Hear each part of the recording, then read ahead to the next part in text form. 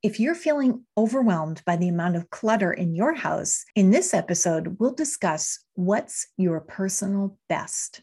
You're listening to A Little Debbie. It's a bite-sized version of the longer podcast, Upcycling with Deb. I'm your host, Deb Colameta. I wrote a #1 best-selling book called Best Offer, Best Life.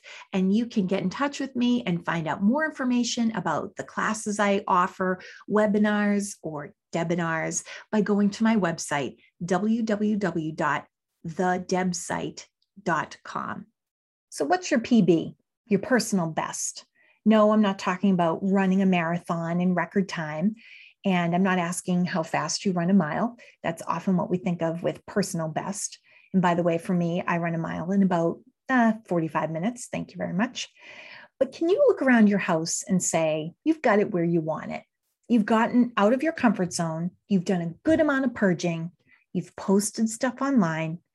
You've cleared out those clutter catch-all spaces. If you can say yes, then you've reached your personal best. Remember, I'm not a minimalist. I'm not an organizer. I have 3 other people who live in this house with me, and we all have items that are special to us. And as I mentioned in my #1 best-selling book, I'm not going for that empty house look where there could be tumbleweed or dust bunnies rolling along an empty living room, and that's it. I want to feel comfortable in the space where we live. So when I look around my house, there are times when we get super busy with sports or just have a lot of social activities, and the house isn't where I want it to be. It's not my personal best. And that's when I take an hour here or there, a few laundry cycles, just to get it in order, to restore order, to get it where I need it to be, to hit my personal best. So what's your organized personal best? Can you honestly say you're there now? Most of the time I look around my house and I see there's more to do. And sometimes I need other people in my family to point that out and say, hey, we can do better in this part of the house. Or can we clear off this part of the counter? It's a work in progress. But online yard sales, in my book, literally, is a great tool to help you get to your personal best. Not tumbleweed through the living room best, but doing what works best for you and your family. How can you make your current space work for you? How can you be grateful for what you have instead of angry for what you don't have? Gratitude is what brings the next best thing your way. And it's hard to feel that way when you're drowning in stuff. I want to help you to lighten the load. I want to help you achieve your personal best. And that's something you can do through the help of my book and using online yard sales. So we're not going for perfection here.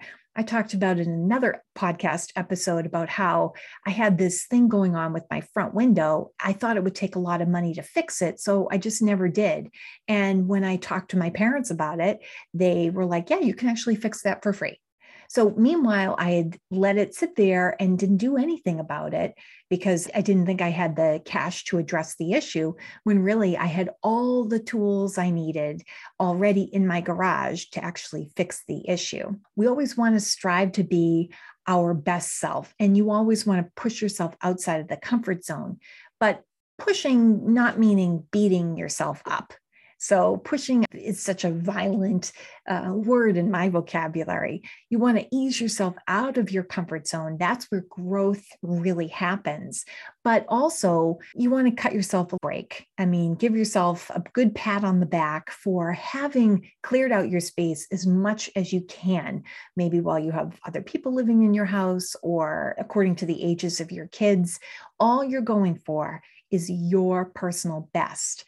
And then next month, see if you can get even better than your current personal best. And that's how you do it, one item at a time.